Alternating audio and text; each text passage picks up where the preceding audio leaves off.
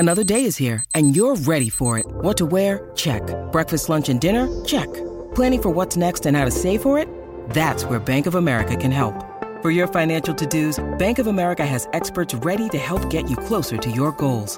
Get started at one of our local financial centers or 24/7 in our mobile banking app. Find a location near you at bankofamerica.com/talktous. What would you like the power to do? Mobile banking requires downloading the app and is only available for select devices. Message and data rates may apply. Bank of America N.A., member FDIC.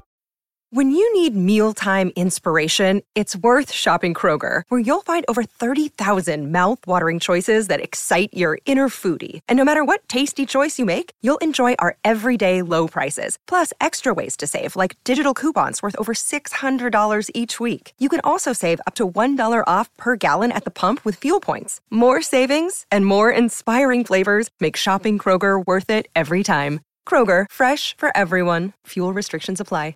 Hello, everybody. This is Marshall Poe. I'm the editor of the New Books Network. NBN listeners like to read books and buy them. So we thought we'd tell you that right now, our friends at Princeton University Press are having a remarkable site-wide sale. You can get 50% off books, including ebooks and audiobooks, with the code 50, F-I-F-T-Y, at checkout until May 31. You can save some real money on Princeton University Press books. I encourage you to go there and check it out. Welcome to the New Books Network. Hello, and welcome to New Books in Women's History, a channel of the New Books Network. I'm Rebecca Turkington, and I'm joined today by Dr. Gregory Fitzer to discuss his new book, Fame is Not Just for the Fellas, Female Renown and the Childhood of Famous Americans series. It was published just last month by University of Massachusetts Press, and thank you so much for coming on the podcast, Greg. Oh, thank you for having me. I'm delighted to be here. Dr. Fitzer is the chair of American Studies at Skidmore College, and his primary research interest is popular historical writing, which is the subject of his previous books, including Picturing the Past, Illustrated Histories and the American Historical Imagination, Popular History in the Literary Marketplace, and more recently, History Repeating Itself, the republication of children's historical literature, and the Christian Right. He's also written numerous journal articles on American literary figures, from Thoreau to Twain. So Fame is Not Just for the Fellas, which we'll talk about today, looks at a widely popular children's biography series published between 1932 and 1953. That's the Childhood of Famous Americans series. And the book looks at the editorial and production choices around specifically the women figures who were included in this. I'm really delighted to be able to feature this book because I think it offers a really fascinating way to think about women's history, which is how a whole generation of American children were introduced to the canonical women of American history, and also how that canon was determined. So before we jump into the specifics of the book, Dr. Fitzer, could you tell us a bit about your own background? How does this book build on your previous research, and why did you decide to write about the Childhood of Famous Americans series? Sure. Well, as you noted, I'm a professor of American Studies at Skidmore College in upstate New York, and my work is mostly motivated by an interest in popular history, and in particular trying to make a distinction between the kind of history I studied when I was younger, which is to say a kind of stockpiling of information, learning everything you could about the facts of the past and trying to outsmart your other historians with respect to how much you know about a particular topic. But as I was going through school, I began to become interested in this, the distinction between history as sort of recorded fact and history as a kind of subjective process of active construction. So thinking a bit about how historical memory works and the ways in which certain kinds of historical ideas are in contestation with other ideas, and how the sort of battleground is worked out in venues like, in this case, a production history of books that relate to, children's literature and so forth. So most of my research, as I say, is centered on that in the history of the book. And in terms of, other background, my previous research has really been in 19th century works, but I got interested in the 20th century children's literature by virtue of the previous book that you mentioned called History Repeating the Past, where I was fascinated by particular kind of historical work that was being done in my own time in the 20th century when I was working and studying history. So why did you decide to focus on Childhood of Famous Americans, or COFA, which we can probably refer to it as for the rest of this talk? Why is it worth studying today?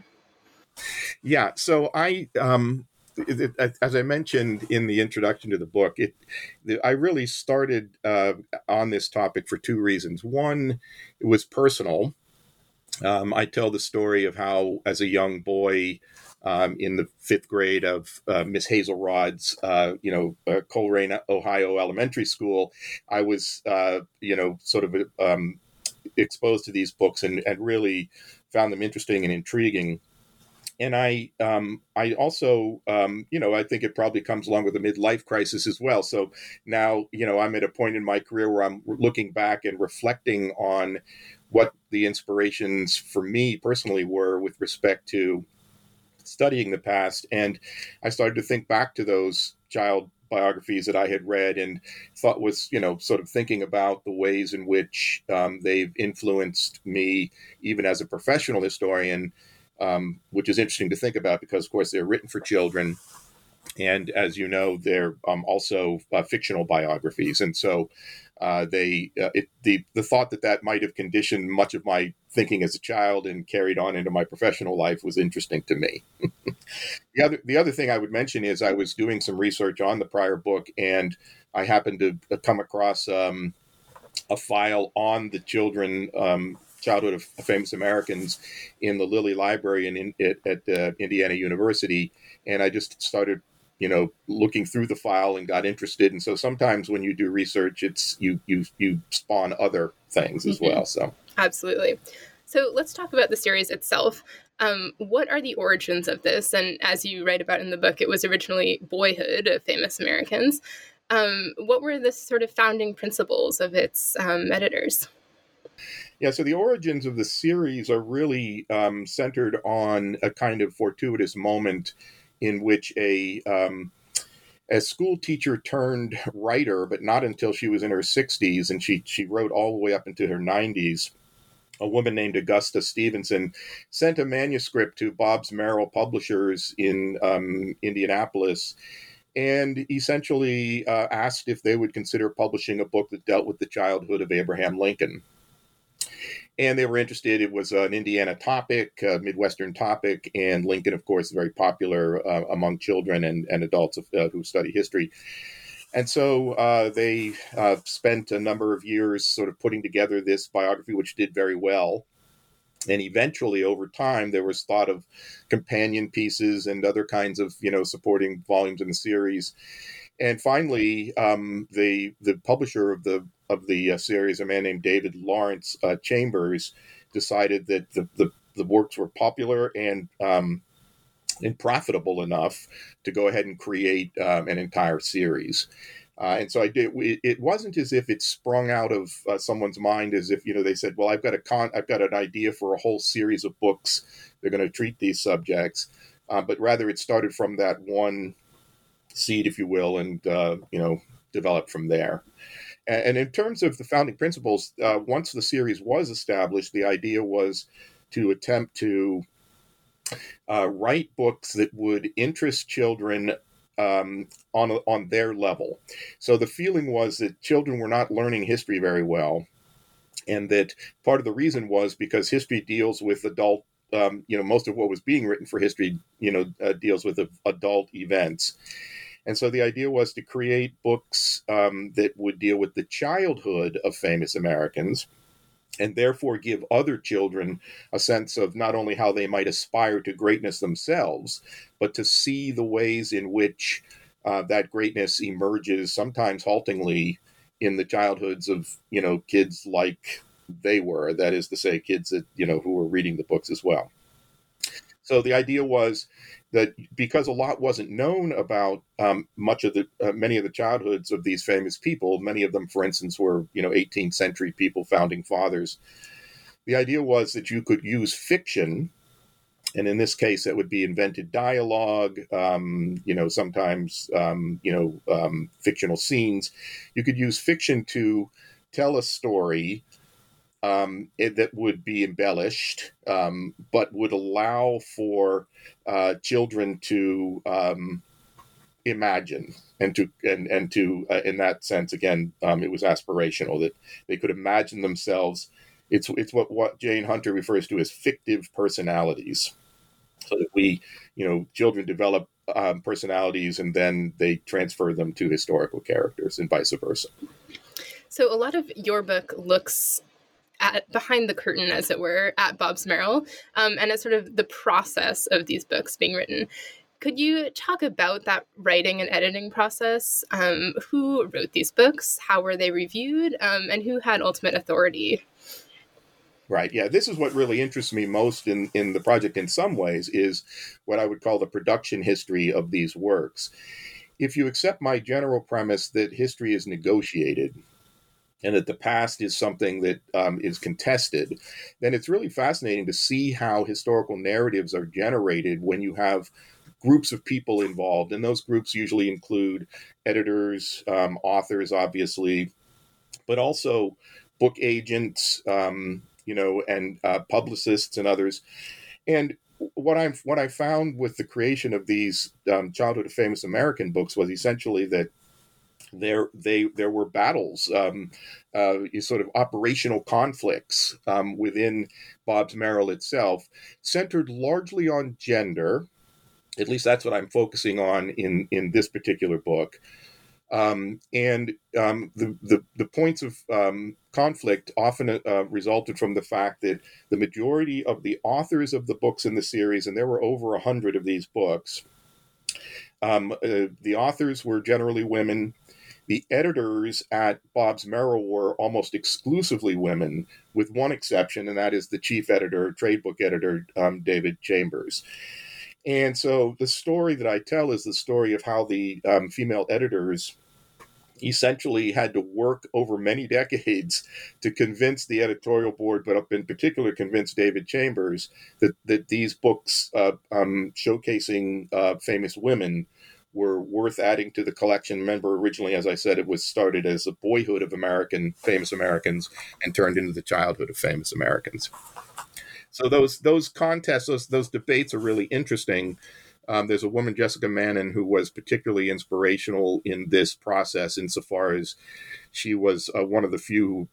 Chambers was quite a personality and could be grumpy at times, and she was able to, over the course of a number of years, to convince him to expand the series to include women. So let's talk about that expansion a little bit and that change from boyhoods to childhoods. Who were the first women that they decided to include, and why did they pick those ones? Yeah, so and this speaks a little bit to the question of how those choices were made as well. Typically what would happen would be that the editorial board would make suggestions, and they chose at least early on the first of the girlhoods to be discussed was that of Louisa Alcott. And she was chosen in part because Jessica Mannon, the associate editor I mentioned, had a sister named Jean Wagner who had been doing some copy editing work for them and some ghostwriting, actually. And they asked her to consider writing a volume for the series. And she happened to have a personal interest in Alcott. And so she was reading some of Alcott's works to her own children, and they were responding to them. So she decided to choose that topic. And then in general, the process was interesting. Sometimes people just submitted manuscripts and the board would have to decide whether or not it was something worth pursuing. At other times, the board solicited manuscripts. This was particularly true for works by Augusta Stevenson, who had written the original book on Abe Lincoln. She wrote 28 volumes for the series, many of which were on women, but not exclusively so. And so the issue of, sort of how they chose the topics is a little bit, it was a little bit sporadic, let's put it that way. Well, before we jump into talking more specifically about some of the women that they profiled, let me ask you about sort of the overarching tensions that you see within the editorial staff. what are the traits of girlhood that they are trying to espouse? And do you see contradictions between, David Chambers and his largely female editorial colleagues? Yeah. Yeah. So there, of course, our understandings of femininity and feminism have expanded pretty broadly over the last 50 years or so. But in the mid 20th century, when these books were being considered, there was a kind of sense that it was that these terms existed on a spectrum, and that one either would emphasize, femininity and try to convince, say, young readers of these books that though that was the pathway toward womanhood, or feminism. And again, we're not talking here about second wave or third wave feminism. We're really thinking here about the mid. These books were coming through from the 30s, 40s, and 50s. And so the debates that often occurred on the question of how much, what should be emphasized about girlhood and womanhood, and how much to explore the possibility of activism as a sort of leitmotif in some of these stories. To set the stage, I think you have to understand that certainly in the 19th century and into the early 20th century, there was still that stigma attached with fame and renown as it related to women. And the old adage was that women were to be, in the public eye, when their births were recorded in the newspapers and when their deaths occurred and the obituaries were being generated. And so the idea that women would actively seek out fame and renown was something that was, certainly our attitudes about those things have certainly changed. I noted in the first chapter of the book that, for instance, the Hall of Fame for Great Americans didn't include any women in the first balloting, and there were those in the early part of the 20th century who were trying to rectify that a bit, many of them authors and editors at Bobbs-Merrill here. So the question then was, to what extent would one want to create a portrait of a girlhood that would anticipate a womanhood that was associated with issues of things like the cult of domesticity, marriage. In many cases, these were women who were considered famous by association. So, for instance, some of the early volumes include a work on Martha Washington, George Washington's wife, or Mary Todd Lincoln, Abraham Lincoln's wife. And so the idea was that you would have you would propose that in the text itself, you would see fictional scenes devised that would propose ways in which young girls begin on the pathway toward womanhood. So can we talk a little bit more specifically about how that plays out in some of the volumes? I love the phrase you use about tomboy transformation, especially around these books on America's first ladies. How do authors try to manage that in books on, say, Martha Washington? It's very interesting because some of these women or girls who were featured in these books were themselves depicted as tomboys in many of these fictional scenes. The idea was that they would be in displaying tomboyish activities. They would be challenging traditional visions of girlhood. And so in a lot of ways, the authors attempted to suggest that women like, again, Mary Todd Lincoln, who appears in the volume by Catherine Wilkie, she appears as a ruffian of sorts. She's certainly an anti-authoritarian. She backtalks her father. She's got a new step mom that she meets for the first time, and she's sassing her a bit and so forth. And so early on in these stories, you find that if to the extent that a rebellious girl appears, she often appears in the guise of a tomboy. Wants to play with the boys, wants to participate in activities that traditionally and stereotypically are associated with boyhood. What happens in the course of the story, however, is that ultimately, and most of these stories took the children up to the age of 10 or 12 or so, and then ended with a concluding chapter, which would deal with their lives as women. And what would happen is we would gradually see throughout the story a diminution of the tomboy personality and the emergence of a more traditional domestic depiction of womanhood. So you will have, for instance, Julia Ward Howe, the poet, being a tomboy at the beginning of the book, and then we learn as we read through about how marriage worked for her and the relationship she had with her husband, and the way in which that was characterized as his being her knight in shining armor and so forth. And so early on in the series, you tend to see more of that kind of transformation. Toward the end of the series, that is in the 40s and 50s, it becomes more the case that some of these women remain rebellious, not just in their tomboy characterizations, but in their radical reform activities. And so that leaves the Bobbs-Merrill people with the debate, which occurs over and over again in these editorial meetings, about whether or not to emphasize their radical agendas. Mm-hmm. Another theme I find really fascinating about this book is, as you alluded to before, these are really fictionalized, but there's still, as you term it, a porous membrane between fact and fiction. I'd like to talk specifically about two books that are perhaps more based on myth than on historical fact, which is Molly Pitcher and Betsy Ross. How did the Bobbs-Merrill authors and editors deal with sort of conflicting historiographical accounts, but also the possibility that these stories never happened at all? Yeah. So, and if I could just backtrack for 1 second, then I'll certainly address that question. I should mention that in the Lilly archives at Indiana University, there are sort of copious correspondence between the editors and the writers. And so much of my research was based on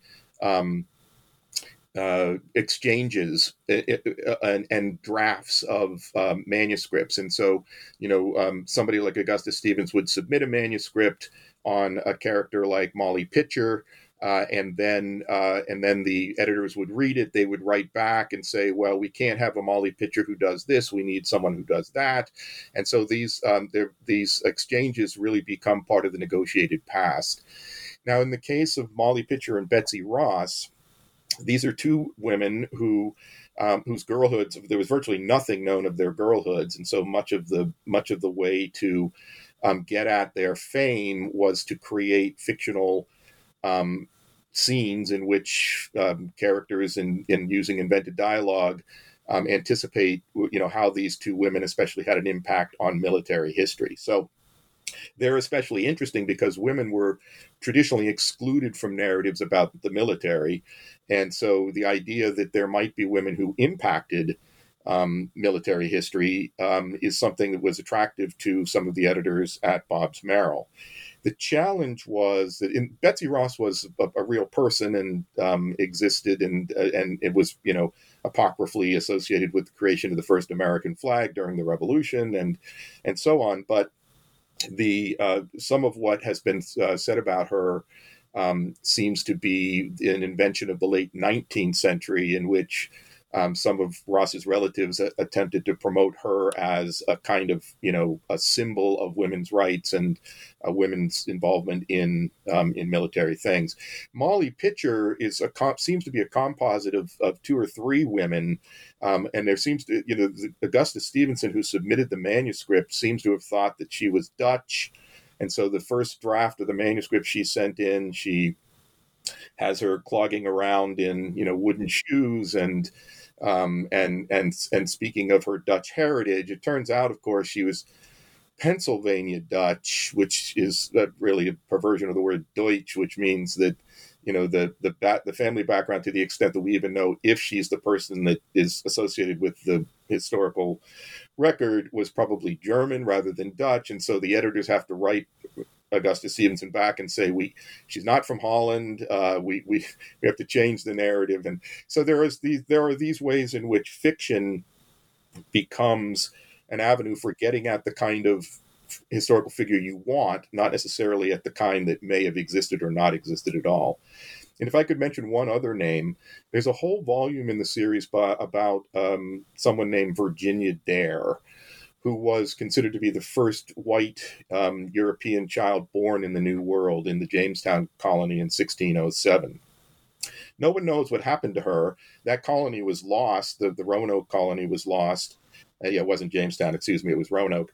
That colony was lost, and no one knows whether she survived even a month beyond her birth.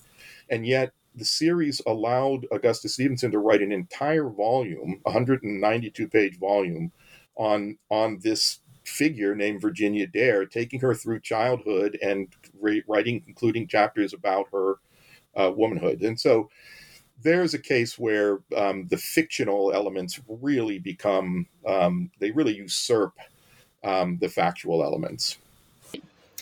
So as you mentioned before, this series is very much a product of its time, and I think deals with a lot of issues in a way that we probably would not deal with them today. I'd like to ask you specifically about how Indigenous people are portrayed in this series. COFA included volumes both about sort of Western homesteaders, about missionaries, and also about Native Americans like Sacagawea and Pocahontas. Let's dive into that a little bit. Yeah, so this is a very fascinating thing. And again, one of the things that we have to remember is that these were volumes that were written primarily by, they're works of white construction, written and produced by white authors, and really edited with respect to a white nationalist agenda. And so what we have here in the case of especially the volumes on Indigenous peoples is what appears to our eyes today to be very anachronistic treatments of such figures. This is also true, by the way, for African American figures in the series. There were no women who were African American women who were featured until the series was revived a little bit later. There were 2 African American males who were included in the series, and again, the majority of the volumes in these in the whole series were of male figures. But in the case of Indigenous peoples, the idea was to take someone like Sacagawea, for instance, and to speak of her as a figure who inevitably became a kind of enabler for the Lewis and Clark expedition, which traveled, across the continental area there, and also to think of her as somebody who served as a guide for the sort of manifest destiny that which was getting its start in the early part of the 19th century. And of course, she's become a more controversial figure, especially among Indigenous peoples lately, who tend to again see her as an enabler, as somebody who worked a little too closely for the expansion of white settlement.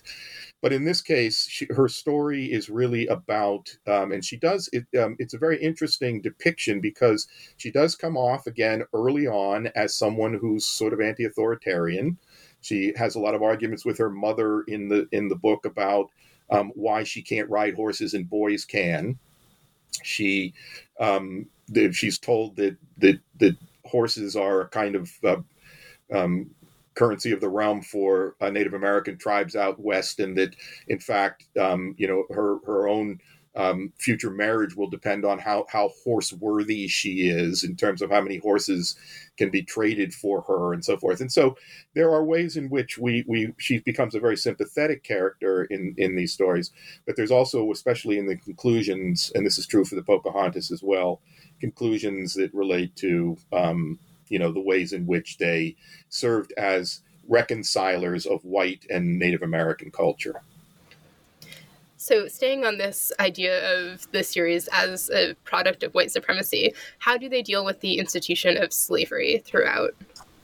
Yeah, slavery was particularly touchy, and they dealt with it in a number of ways. The earliest and I think most consistent way was to try to ignore it. So there's a lot of correspondence with David Chambers with the editors in which he'll say something like, we don't want to use the word abolition because abolition is still a fighting word in the South.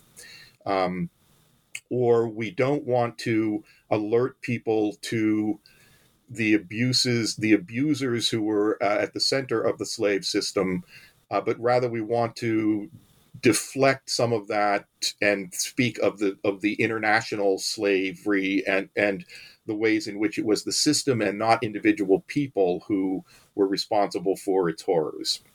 And so, for instance, there's one of the volumes is on Harriet Beecher Stowe, who wrote Uncle Tom's Cabin, and the author, created a fictional scene in which a young Harriet, Hattie, as she's called, goes to the South and sees some instances of how slave operations work. And she is horrified by one particular depiction, which is sort of considered parallel to that of Simon Legree in the Uncle Tom's Cabin.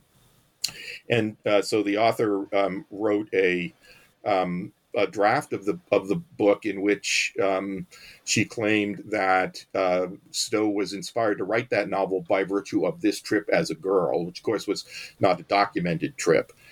And the editors wrote back and said, why would we want to, create a kind of storyline that would emphasize the cruelty of slavery? Let's instead try to, suggest the ways in which a particular trip like that might have inspired her to find ways to deal with slavery in what was called a more genial fashion. Now, to our eyes, the discussion of something like genial slavery seems like such an oxymoronic thing to consider.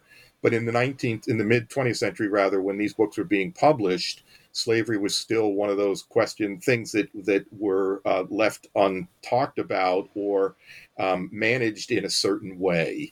And so this was a part of the negotiation, was that you would talk about it not so much as a benevolent institution, although there's certainly references to the relationships between some of these young girls and the slaves, in one case, Mammy Tuck, for instance, who raised them.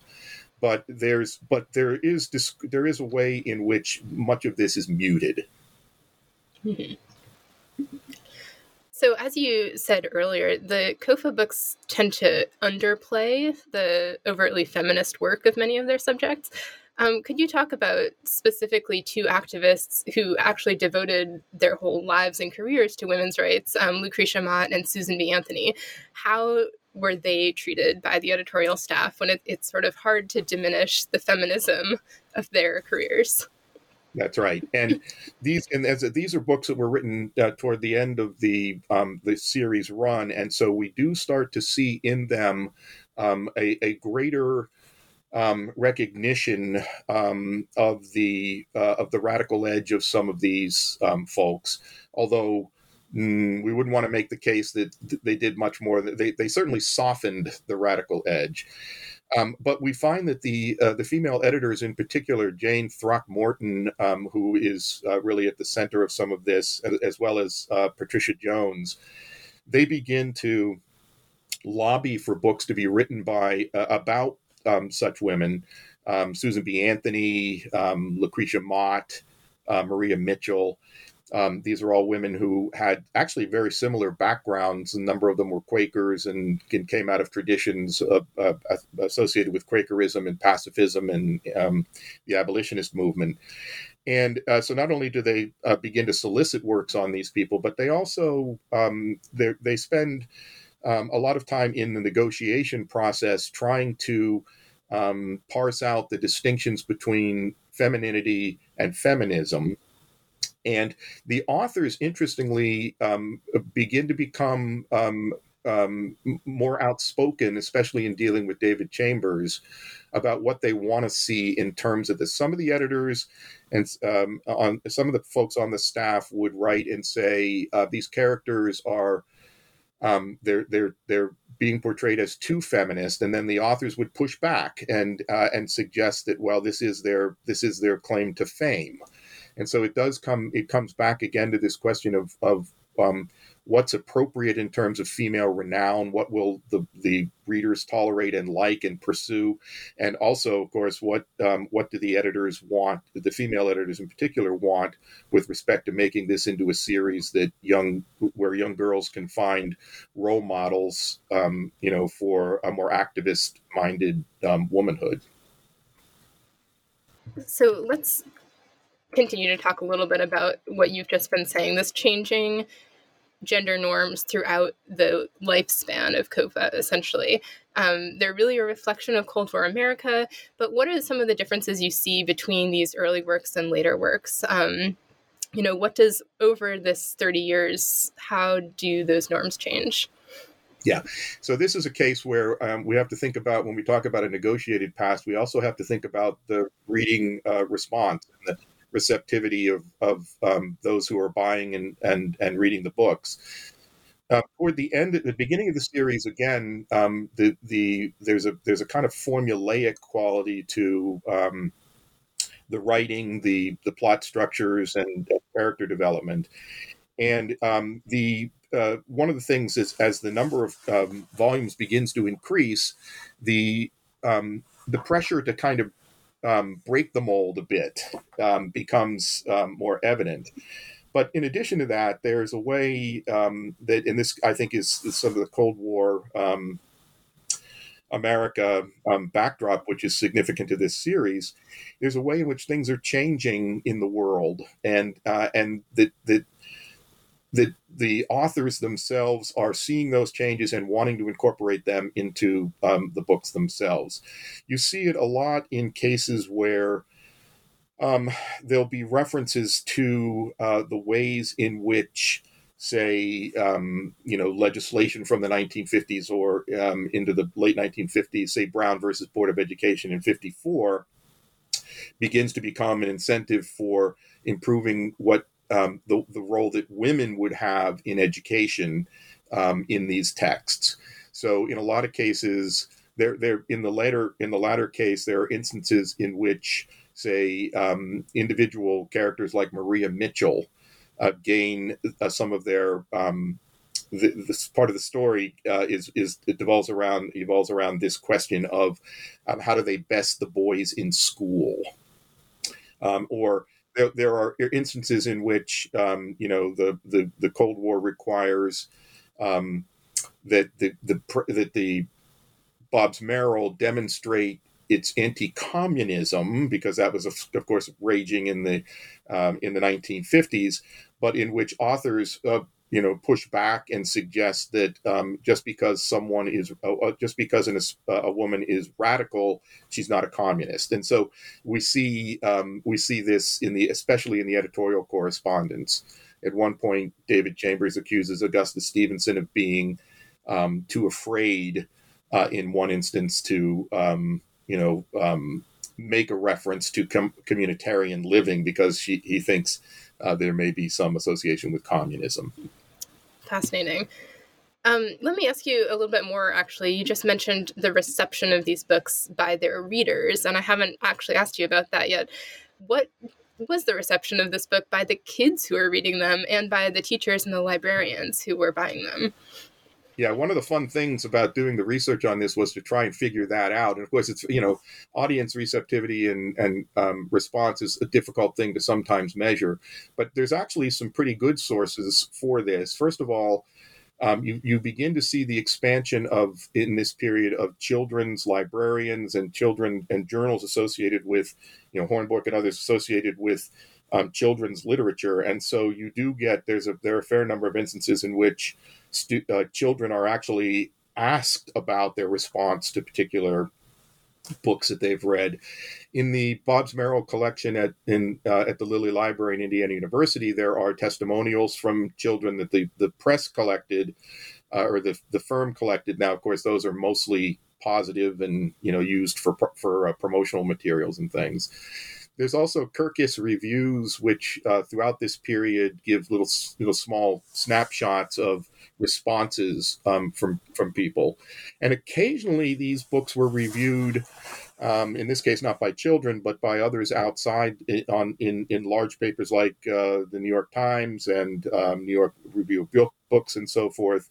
And so you do get a sense of how the audience begins to impact the direction and flow of the series itself. That people responding and Bobbs-Merrill people were listening. When people responded, they made adjustments to the direction of the series when it was they felt it was necessary or profitable. And I have a question more broadly about fame, which of course is a central idea of this book. You talk about a couple of different metrics for what counts as fame. One is the Hall of Fame of Great Americans, which, as you mentioned, has 0 women in its first balloting.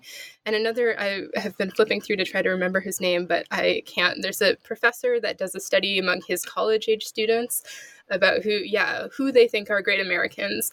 Could you talk a little bit about those two things? Just what does it take to be a great American? And then what do you think series like this do to influence what we think of as being a canonical great American? Sure.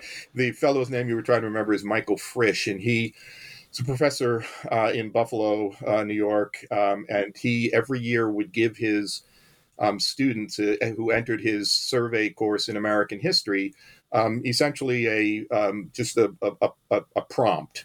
And the prompt would be, so I'll paraphrase it, but the prompt was something like, without thinking about it, as a kind of knee-jerk reaction, write down the first 10 names that come to your mind of famous Americans prior to the Civil War. And he would collect those and collate them and, try to get a sense of what his students were thinking about in that regard. And he found some fascinating things. He did this over a 20-year period. And among other things, he found that statesmen, obviously, so presidents, and also sometimes military figures would dominate these lists. Virtually no women would appear, with the odd exception of Betsy Ross again, who Frisch notes appears over and over as the sole representative of women. And he has an interesting and humorous take on that, which we don't need to get into. But the point is that this question of what constitutes fame is really fascinating to me. How different, as you say, metrics with respect to how fame is measured and understood appear in these works, and how, over time there's the conditions change with respect to that. There have been follow-up studies done on the Frisch study where they've asked roughly similar kinds of students, and what they find now is, of course, that that women of color, men of color, leaders in sports areas, in other venues beyond politics, appear on these lists. Musicians and others, and so there's a broadening of people's perspectives on what's fame. The other thing to keep in mind is, and I write about this, but I'm largely citing Daniel Boorstin, the historian, is the distinction that needed to be made between celebrity and fame. That the feeling among people in the Bobbs-Merrill editorial office was that if you're going to put forward someone who you'd like to see included in a series on famous Americans, that person has to have been dead for a while, has to have established a certain historiographic reputation, and has withstood the test of time, as it were. So towards the end of your book, you write about this sort of renaissance of the COFA series. Many of these books end up being republished in the 1990s and 2000s with seemingly only minor revisions. Could you talk a little bit about the process of revising these for a Y2K audience? And also, what was the reception to the new editions? Yeah. So that the Bobbs-Merrill Company actually went out of business in 1985. It was I recount in the book the sort of longer version of what happened, but the series, the Childhood Famous American series, was sold off to Simon & Schuster, and they reproduced some of the books.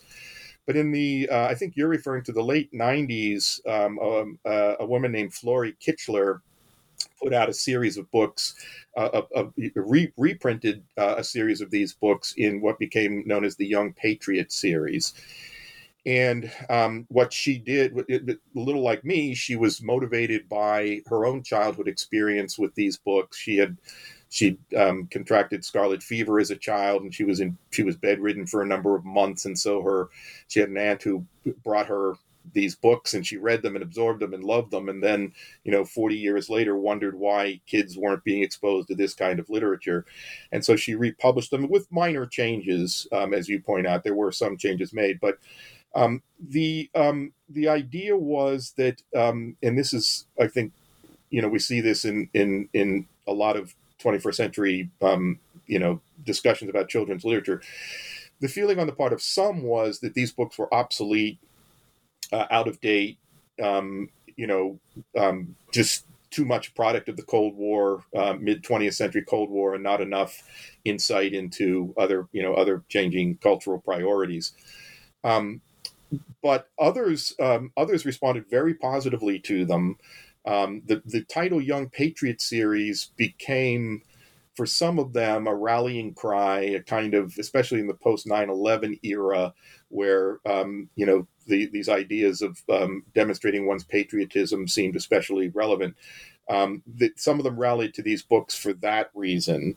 The editor, Kitchler, suggested that was not her incentive. She wasn't trying to turn this into some sort of Patriot Act, supplement, but rather that she was simply trying to give children a sense that boyhoods and girlhoods mattered if one aspired to be famous, and that it was important to understand that kids famous people aren't born famous. Right? They well, in some cases they are, I suppose, maybe royalty, but they're, in many cases they have to overcome obstacles, they face challenges, they transform themselves, and then on the back end they become famous.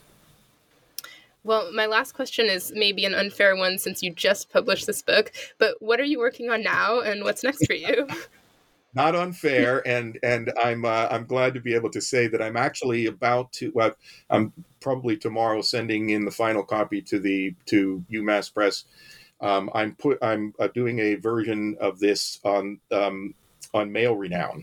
so I've got it's a book called From Boys to Men: The Boy Problem in the Childhood of Famous American series. And so if you're interested in what you've seen here with regard to the volumes on girlhood, you'll get more of the same with respect to the volumes on boyhood. The theme is slightly different, of course, because the contestation is different. The battles between the editors and the chief editor center more on the concept of masculinity and what we might call the masculine mystique. Mm-hmm. Well, that sounds fascinating, and I will look forward to it. All right, very good. Greg, thank you so much for coming on the podcast today. It's really been a pleasure to talk. No problem. Thank you for having me. I really appreciate it. I am Rebecca Turkington. You've been listening to New Books in Women's History, a channel of the New Books Network, where we've discussed Gregory Fitzer's new book, Fame is Not Just for the Fellas, Female Renown and the Childhood of Famous American series, a 2022 release from University of Massachusetts Press.